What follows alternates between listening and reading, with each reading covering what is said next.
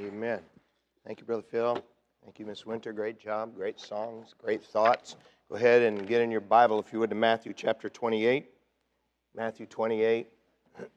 We are, as probably most or all of you know at this point, we are on Sunday nights working through a series on Bible doctrine.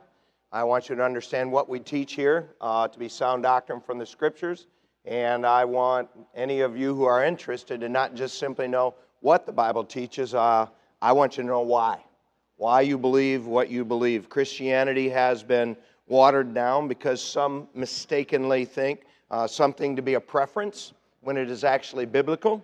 And Christianity, on the other side, has been wounded by those who treat preferences like key doctrines. I pray God would give us grace and wisdom here to know the difference.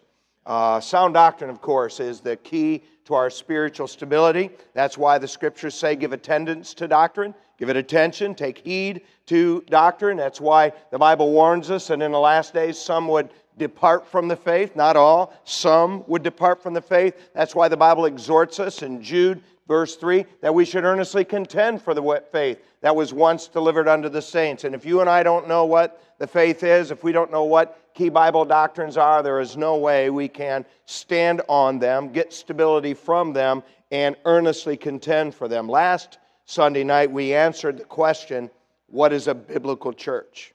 And though the biblical definition of a church is generally ignored in American Christianity for the sake of what is called unity among those who call themselves Christian, Jesus was very clear in what He meant when He said, upon this rock I will build my church. The other 21 times He used that word.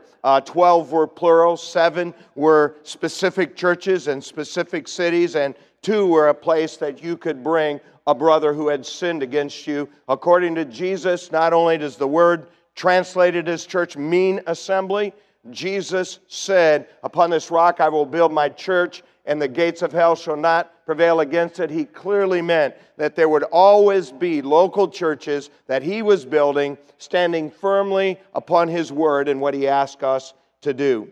Now, each local assembly of believers has Christ as her head, the Bible as her final authority, and one called, ordained spiritual leader who will answer to Christ in a special way for what goes on in the assembly they lead. There is no such thing as a universal church.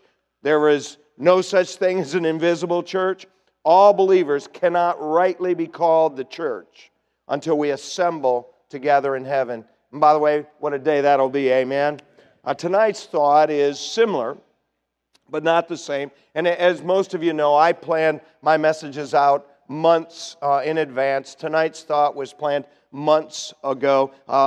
Tonight's thought is similar to a message I preached on our first Sunday morning when we moved into this auditorium a couple of months ago, and I actually considered skipping it because of that, but as I thought and prayed about it, because I don't go into much detail on a Sunday morning anyway, and many of you were in children's church or working in nursery or away still, I thought I was going to do this and add some detail from that. It's not the same message, but it is some similar content. I wanted us to have emphasis on this truth because in our day and age, the purpose of a biblical church has been warped.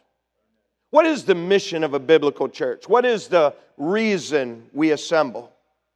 I believe if you're sitting on a Sunday night in a church like this one, you want to define a church the way Christ defined His church. You want to do in church what Christ wanted done in His church. What is the biblical mission of a church? What is the main purpose we assemble? Now, all over our country, people say the church's primary purpose is to be an agent of political change.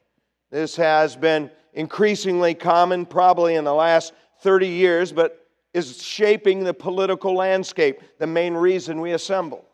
Other people believe the church's primary purpose is to be the agent of social change and social justice. To them, the purpose of the church is first to battle racism, poverty, hunger, climate change, and man-made pollution. Should any of those be our focus? All over our country are people who believe the church's primary purpose is to be a place where Christians gather and have their social needs met through fellowship and activities. Is fellowship the main reason Christ established us as one of His bodies here? Some believe the primary purpose of the church is to be the focal point of worship. Now, that would be strange indeed, since there's not one single example in the New Testament of a worship service. And 3 times the word worship is used, as Jesus said, my Father wants people to worship Him in spirit and truth and seek as such. The 3 times that word is used in the 9 letters Paul wrote to 7 churches and the 4 letters he wrote to 3 church pastors. None of those 3 examples have anything to do with a worship service. I don't debate that part of what we do when we're here is worship, but is worship supposed to be the primary focus of a biblical church? All over our country are people who feel the purpose of the church is to bail them out. We get multiple calls every week of people who are just going down the phone book. Hey, this and this is going on in my life. Do you pay rent? No, I'm sorry, we don't do that. Click. Hey, they're going to shut my electric bill off tomorrow. Do you pay people's electric bill? No, I'm sorry, we don't do that for people outside our church. Click. I don't debate our need to be charitable. But is charity to the poor supposed to be the focus of a New Testament church? Now, there are several reasons for believers to assemble and several purposes the Lord has in establishing and building His churches. But as a biblical church, what is our main focus? And I just want to remind everybody, we went over this last week. First and foremost, this is not our church, it is the Lord's church. And so He establishes our agenda. It is He who establishes what our focus is supposed to be. Please, if you're able to stand in honor of God's Word. The title of my thought tonight is simply, what is the mission of a biblical church? What is the mission of a biblical church? Matthew 28, verse 16, then the 11 disciples went away into Galilee, into a mountain where Jesus had appointed them. When they saw Him, they worshipped Him, but some doubted. Jesus came and spake unto them, saying, all power is given unto me in heaven and in earth. Go ye therefore and teach all nations, baptizing them in the name of the Father and of the Son and of the Holy Ghost, teaching them to observe all things whatsoever I have commanded you. Lo, I am with you always, even unto the end of the world. Amen. Thank you. Might be seated. The section of the Scripture, as most of you already know, contains what is often called the Great Commission of the church. Now, there is some kind of similar commission given at the end of each one of the 4 Gospels and early in the book of Acts. In Mark 16:15, Jesus said to His disciples, go ye into all the world and preach the gospel to every creature. This morning, as a part of our Sunday morning message, it was a part of our text where in Luke 24, Jesus said to His disciples, repentance and remission of sins should be preached in His name, that is, the name of Christ, among all nations, beginning at Jerusalem, and you're witnesses of these things. In John chapter 20 and verse 21, Jesus says, as the Father has sent me, so send I you. In Acts chapter 1, verse 8, Jesus said, ye shall be witnesses unto me both in Jerusalem and in all Judea and in Samaria and unto the uttermost part of the earth. You see, it is this commission on which we see churches throughout the book of Acts focused rather than the things so many American churches are focused on today. Now in Matthew 28, we see the audience of this particular commission. In verse 16, it says the 11 disciples went away into Galilee in a mountain where Jesus had appointed them. We see that after they had personally seen the resurrected Christ, they struggled with doubt just like we do. In verse 17, when they saw Him, they worshiped Him, but some doubted. They did not doubt whether Jesus was alive. They didn't doubt whether He was physically raised from the dead. They did not doubt any of those things, but they doubted what would happen next. By the way, think about how fearful it would be to have had Jesus physically with you for 3 to 3.5 years, and then now all of a sudden He's leaving, and even though He promised another comforter, listen, it was a big change, and they were afraid what was going to happen next. But thankfully, instead of acting on their doubt, they acted on their faith, and they worshiped Him. They chose to reverently bow in His presence. We see the foundation of this commission in verse 18. All power is given unto me in heaven and in earth. Go ye therefore. Remember, when it's therefore, we ask what it's there for. It is a linking word. Because He has all power in heaven and earth, He commissioned His churches to do those things that He next commands. What is the Great Commission to His churches? Notice it begins with a method of ministry. Notice it says in verse 19, go. I remember many years ago, the first time I heard somebody say, our message doesn't change, but our methods do. I probably said amen, but at that time I didn't understand that there are some biblical methods. It is not just our message that doesn't change. There are biblical methods that should not change either because we've been specifically given them. Going to the world with the gospel of Christ is a biblical method. It is not a cultural method to be discarded when we don't want to do it or culture doesn't appreciate it. Think about it. How pointless would it be for Jesus Christ in a book that people in the world don't read for Him to command them to come? So instead, what He did in a book we are commanded to read, He told us to go. This method was for them. He said, go ye.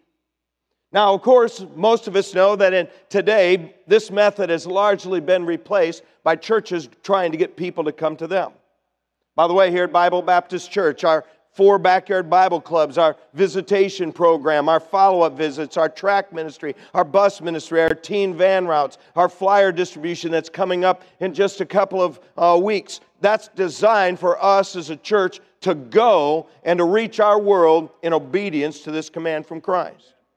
I do not believe everyone here has to be involved in all of those, but I do believe that everyone who is a member of Bible Baptist Church should be a part of at least some of those. A biblical church has a focus on going rather than coming to us ministries. You ever really thought about Jesus and His ministry? Going was His method of ministry too. Listen, He didn't pitch a tent in Capernaum. He didn't buy out an apartment in Jerusalem and just expect everyone to go to Him. People did come to Him in those places. He was in them a lot. But by and large, Jesus Himself and His apostles, they went from city to city and village to village, going with the message that He had to bring the world.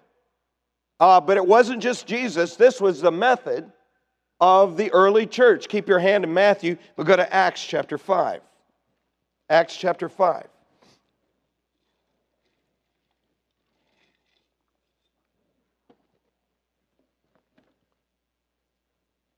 This next verse you'll recognize because we have this verse on our stationery. We have this verse on our mission stickers in the hallway with our mission boards. We have this verse on the board when you come in our main entrance.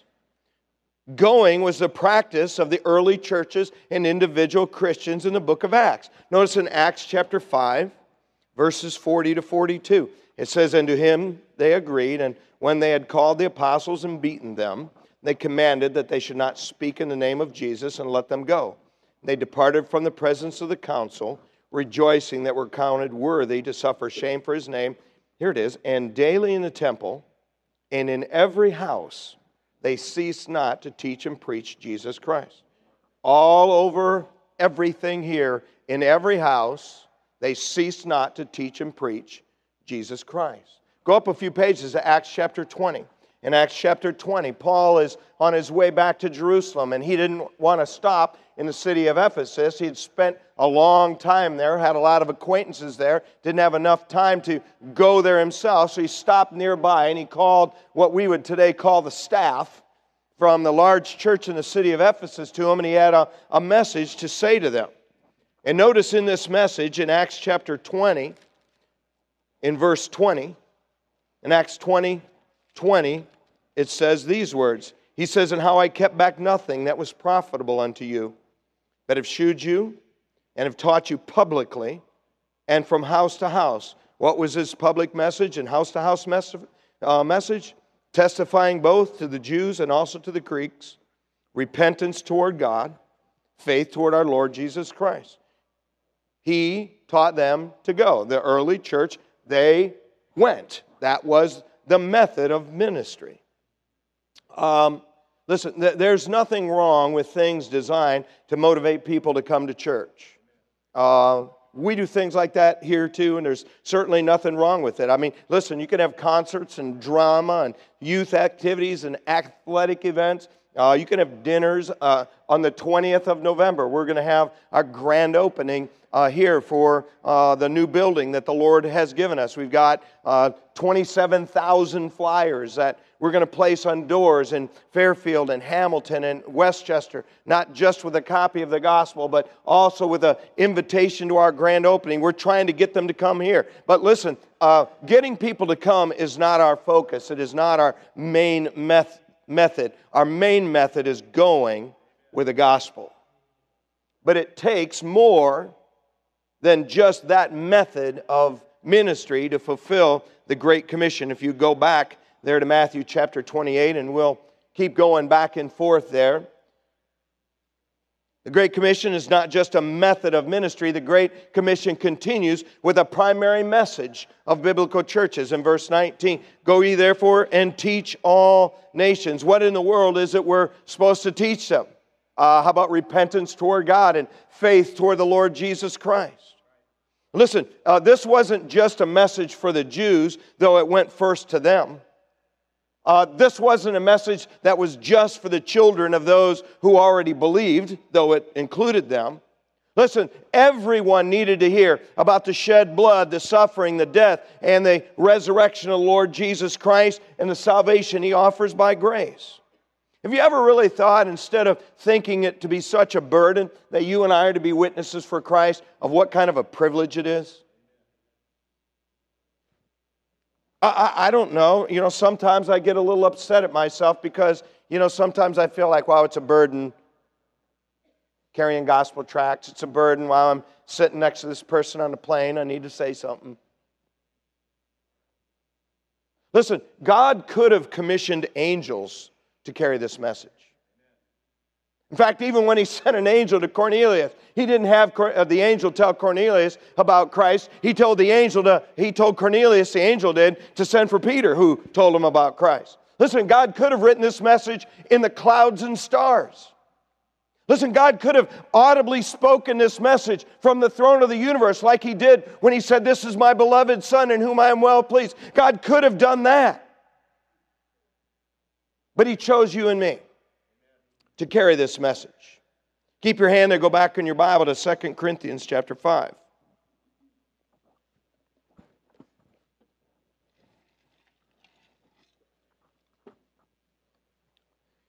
Most of you know the Corinthian church was the most carnal church to whom Paul wrote. Now, especially that was true in 1 Corinthians, and he'd rebuked them for several issues that were going on in the church. He called them carnal. He called them babes. By 2 Corinthians, because they had humble hearts, had responded well to what he said to them in 1 Corinthians, but he reminds them of their purpose in 2 Corinthians. Notice what he says in 2 Corinthians 5, verse 18. He says, "All things are of God, who hath reconciled us to Himself by Jesus Christ, and hath given to us the ministry of reconciliation." I've got that word "us" circled in my Bible. That was Paul and the Corinthian believers. Verse 19, "To wit," which means that is to say, that God was in Christ reconciling the world unto Himself, not imputing their trespasses unto them, and hath committed unto us the word of reconciliation. I've got that word "us" circled again. This wasn't just the task of the apostles. It wasn't just the task of the staff. It was every Christian to whom has been committed this word of reconciliation. Verse 20, "Now then we," that means Paul and those to whom he wrote, "we are ambassadors for Christ. As though God did beseech you by us, we pray you in Christ's stead, be reconciled to God. By the way, you've heard me say that phrase 100 times here. I pray in Christ's stead, be reconciled to God. That's from that Bible verse. You've heard me say it 100 times. Turn back a few pages of 1 Corinthians 15. We think about the message of the Grace Commission. 1 Corinthians 15:34. Notice what he rebukes them for. He says, awake to righteousness in 1 Corinthians 15:34, and sin not, for some have not the knowledge of God. I speak this to your shame. Do you ever consider that it is your job and mine in the circle of life, circle of our individual lives, that people have the knowledge of God? Listen, most of the people in the circle of your life would never come and hear me. It's not my job to get to them the knowledge of God. It's my job to get the knowledge of God to you, and then your job to get the knowledge of God to the people in the circle of your life. And the Corinthians hadn't done that, and Paul says, you know what? That's a shame. You see, this Great Commission was personal. We need to consider what we're doing as individuals. This commission was corporate. It's something we need to make sure we're doing here as a church at Bible Baptist Church.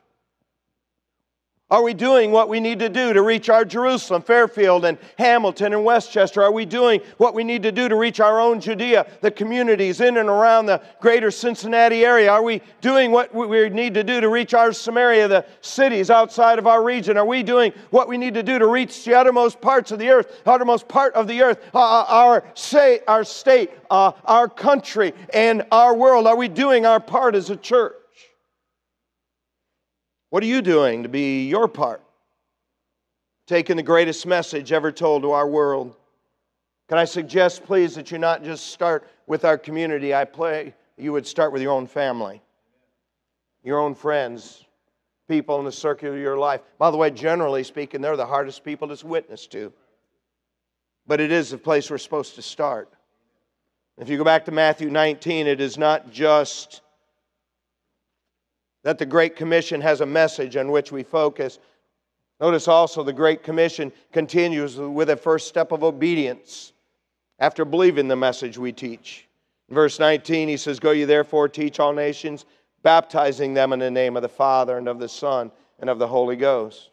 By the way, if the church is commanded to baptize in the name of the Father, the Son, and the Holy Ghost, that means believers are commanded to be baptized. We spent a whole message on that 2 weeks ago. What is biblical baptism? For tonight, I want to just simply remind you that biblical baptism is the first step of obedience that believers in Jesus Christ take. And you and I see it done constantly and consistently throughout the book of Acts, shortly after someone chooses to believe.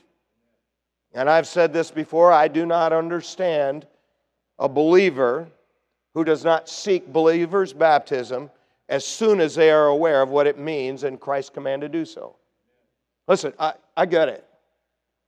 Baptism isn't part of salvation, so why talk about it to put emphasis on it? I'll tell you why. Jesus put emphasis on it. I mean, how much more emphasis do you want on it when He put it in the Great Commission to His churches? Listen, I know you and I live in a day and age when we are wrongly being told the only things that matter are things associated with the gospel or things associated with salvation, but that is just not consistent with the New Testament. The whole idea that nothing matters in the spiritual realm outside of things linked directly with salvation might sound good to the modern ignorant ear, but it's not true. But it isn't just that the Great Commission has a first step of obedience. The Great Commission continues with an ongoing process of teaching those who have believed. In verse 20, teaching them to observe all things. By the way, if you highlight your Bible, and I hope you do, underline things, write things in the margin, make it a personal document between you and your Creator. He said, teaching them all things whatsoever I have commanded you. You see, we're not just commanded to go. We're not just commanded to tell the world of Christ and grace. We're not just commanded to baptize those who believe. We're also commanded to teach believers the things Jesus taught His disciples. In fact, Jesus specifically gifted some of His disciples to teach. One of the 7 permanent spiritual gifts is teaching. All over this room are people God has gifted and called you to teach. Some teach children, some teach teens, some teach adults, but all over this room are people God has specifically gifted to do that, and all of us as individuals are supposed to teach. We as a church are supposed to teach, and some here are specially gifted to teach all that Jesus taught. The things Jesus taught are first scattered throughout the Gospels. We're to teach them to His disciples. I've heard people say that if you're a Gentile believer, you ought to be focused on what Paul taught. The more over the years I've thought about that, that's such a silly thing. Jesus said, teach them what I taught. I'm a Christian, not a Paulinian. What Jesus taught matters most, and we have a responsibility to teach believers all that Jesus taught. And by the way, Jesus didn't just teach how to live forever. He taught His disciples how to live. He taught them how to be blessed. He taught them how to be rewarded by their God someday. He taught them about judgment. He taught all kinds of things, and He said, teach them everything I taught. But what He taught isn't just in the Gospels, it's also scattered throughout the rest of the New Testament. And as we learned last Sunday morning on Jesus last night in John chapter 16, Jesus said, you know what, I have some things to tell you, but you can't bear them now. But after that the Holy Ghost has come, He will teach you all things. Listen, all throughout the New Testament are things Jesus taught, and we're commanded to teach them. Not just teach things linked to the gospel. Not just teach things linked to salvation. Teach everything Jesus taught. Listen, I know the gospel matters most. It is the gospel that keeps people out of hell. But it isn't just the gospel that Paul taught the church in Ephesus. Keep your hand there. Go back again to Acts chapter 20. Remember, Acts chapter 20 was where Paul was addressing the staff, if you will, of the church in Ephesus, which was a very large church by that time. Notice how Paul describes his ministry there in Ephesus as he's closing it out with these men. Verse 26, Acts 20:26. He says, wherefore I take you to record this day that I am pure from the blood of all men. By the way, before we go on, would you say that's a good goal? For any spiritual leader, for any parent, to be pure from the blood of all men. In other words, you have handled yourself and taught in such a way that anything they do is not your fault. Notice how he describes how he did that in verse 27. He says, for I have not shunned to declare all the counsel of God. Not shunned to declare unto you all the counsel of God. Notice, he didn't just teach them the gospel. He taught them all the counsel of God. Notice then he's going to warn them. Take heed to yourselves in verse 28. Therefore, take heed therefore unto yourselves and to all the flock over which the Holy Ghost hath made you overseers, to feed the church of God, which he hath purchased with his own blood. For I know this, that after my departing shall grievous wolves enter in among you, not sparing the flock. Notice he warns them the same thing Jesus warned them of. Remember him warning about false prophets, wolves in sheep's clothing? Paul warns these Christian leaders, listen, he said, after I'm gone, there's going to come some wolves. But that isn't all he warns them about in verse 30. He says, also of your own selves. He's talking to a bunch of Christian leaders. Shall men arise, speaking perverse things, to draw away disciples after them. So you mean Paul warned these Christian leaders about other Christians? Yep.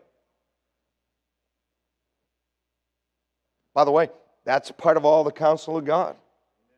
Now that exchange between Paul and these spiritual leaders might not fit American Christianity in 2022 very well, but it fits very well with what we've learned the church is, what we've learned baptism is, what we've learned about the importance of doctrine. Now, for churches like ours who do have some emphasis on going and reaching others, I think we would agree that the most difficult aspect of the Great Commission is teaching disciples what Jesus taught. Now, some churches fail to tell anyone outside their immediate family about Christ. Other churches tell all kinds of people, but they fail to do anything for new believers so that they can learn of Christ and grow in the grace and knowledge of our Lord. Listen, that leaves sheep vulnerable. Have you ever wondered why Bible Baptist Church has not canceled our Sunday evening service? I believe this is good for you. Have you ever wondered why we still have Sunday school? I believe Sunday school is good for you.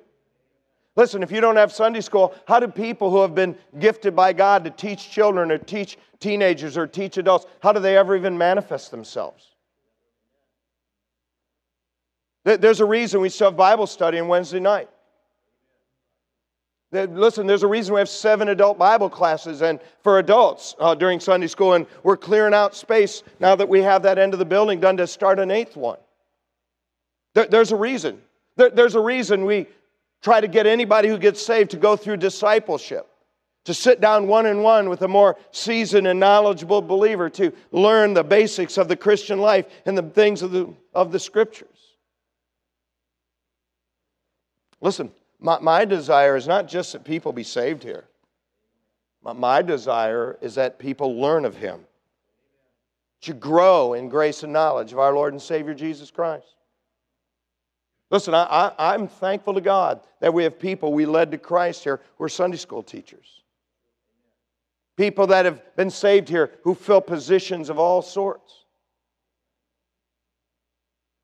Sadly, there's not a lot of depth to much of modern Christianity because people know far too little about what Jesus taught us about life, what Jesus taught us about character, what Jesus taught about the coming judgment seat of Christ. And unfortunately, I think you'd agree that the trend in American Christianity is to more and more try to get people to worship a God about whom they know less and less. Listen, our Creator wants to be worshiped in truth, not just in spirit. But it's not just that the Great Commission has a command to teach believers all that Jesus taught. Go back to it if you would, please. Matthew 28.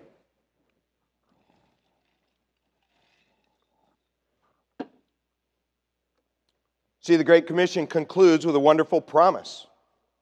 Notice in the end of verse 20, and He says, "Lo, I am with you always, even to the end of the world. Amen." Now that promise certainly applies to us as individual believers because Christ lives in us, but that is really an application of this text rather than the interpretation of this text because the Great Commission wasn't given per se to an individual. No individual goes into all the world with the gospel. The Great Commission was primarily given to Christ's churches. And though that is a good application of this text, the interpretation of this text is that Jesus promises to be in a special way with any of His churches who do these things. Listen, if you and I want to have the presence of God in the work of God here, we need to keep doing what Christ sent us here to do.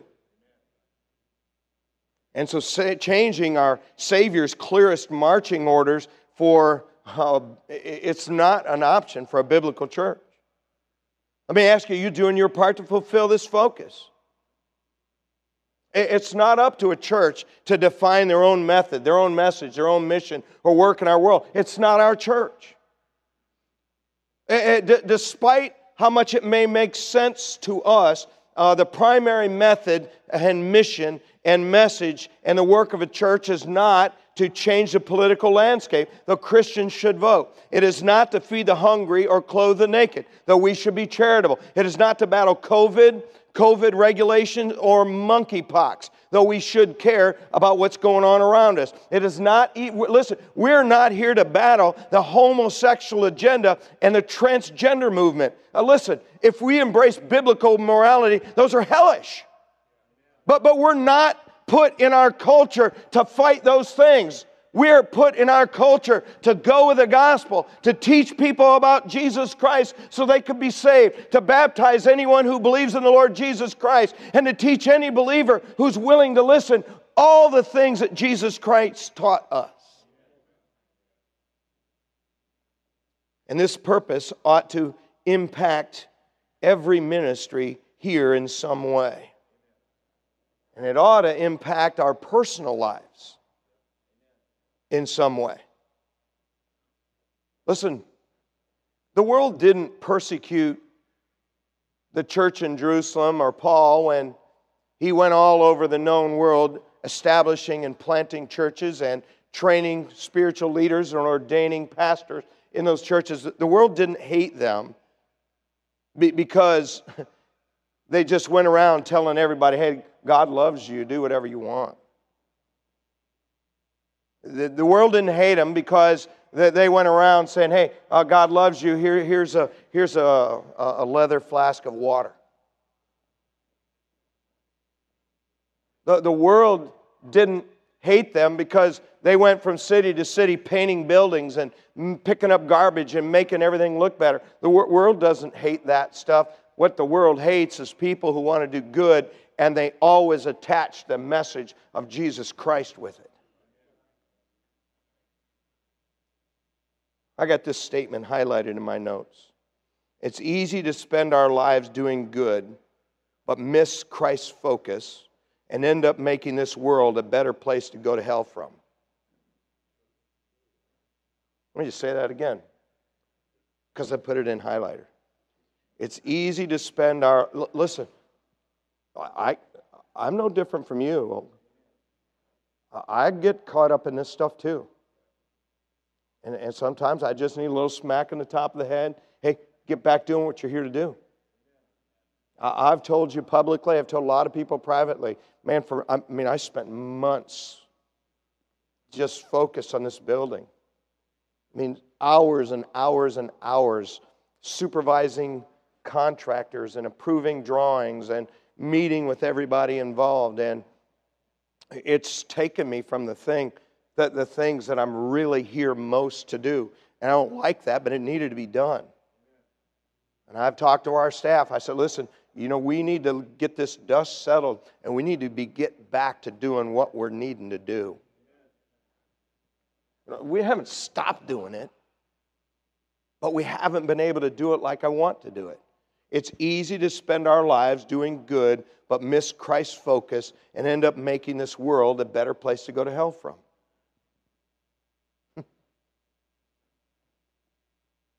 Culture wants a church who will help social problems and be silent about Christ. Culture wants a church who spearheads environmental concerns and is silent about Christ. Culture wants a church whose methods and message don't show them to be hell-bound sinners in need of the one and only Savior of the world. Culture accepts a church who says, believe anything you want, do anything you want, say anything you want because God loves you. But culture hates a church with the preeminence of Jesus Christ and the moral standards that our Creator designed us to live by. New Testament churches confronted their culture with the method and message of the Great Commission. They knew Christ had sent them to do so. They were persecuted. They were misunderstood. They were often hated. They were generally unappreciated, but they were effective. I don't know how you're wired. To me, it really bothers me when people don't like me. It really bothers me when people think I'm dumb. You believe the Bible? It just eats away at me. But more than we want our culture to approve of us and what we believe and do, we must, from our heart, be determined to fulfill this commission given to us by Jesus Christ. I don't know what your part filling that is here. All I would do is ask you to find it and fulfill it. Amen? If you'd quietly stand.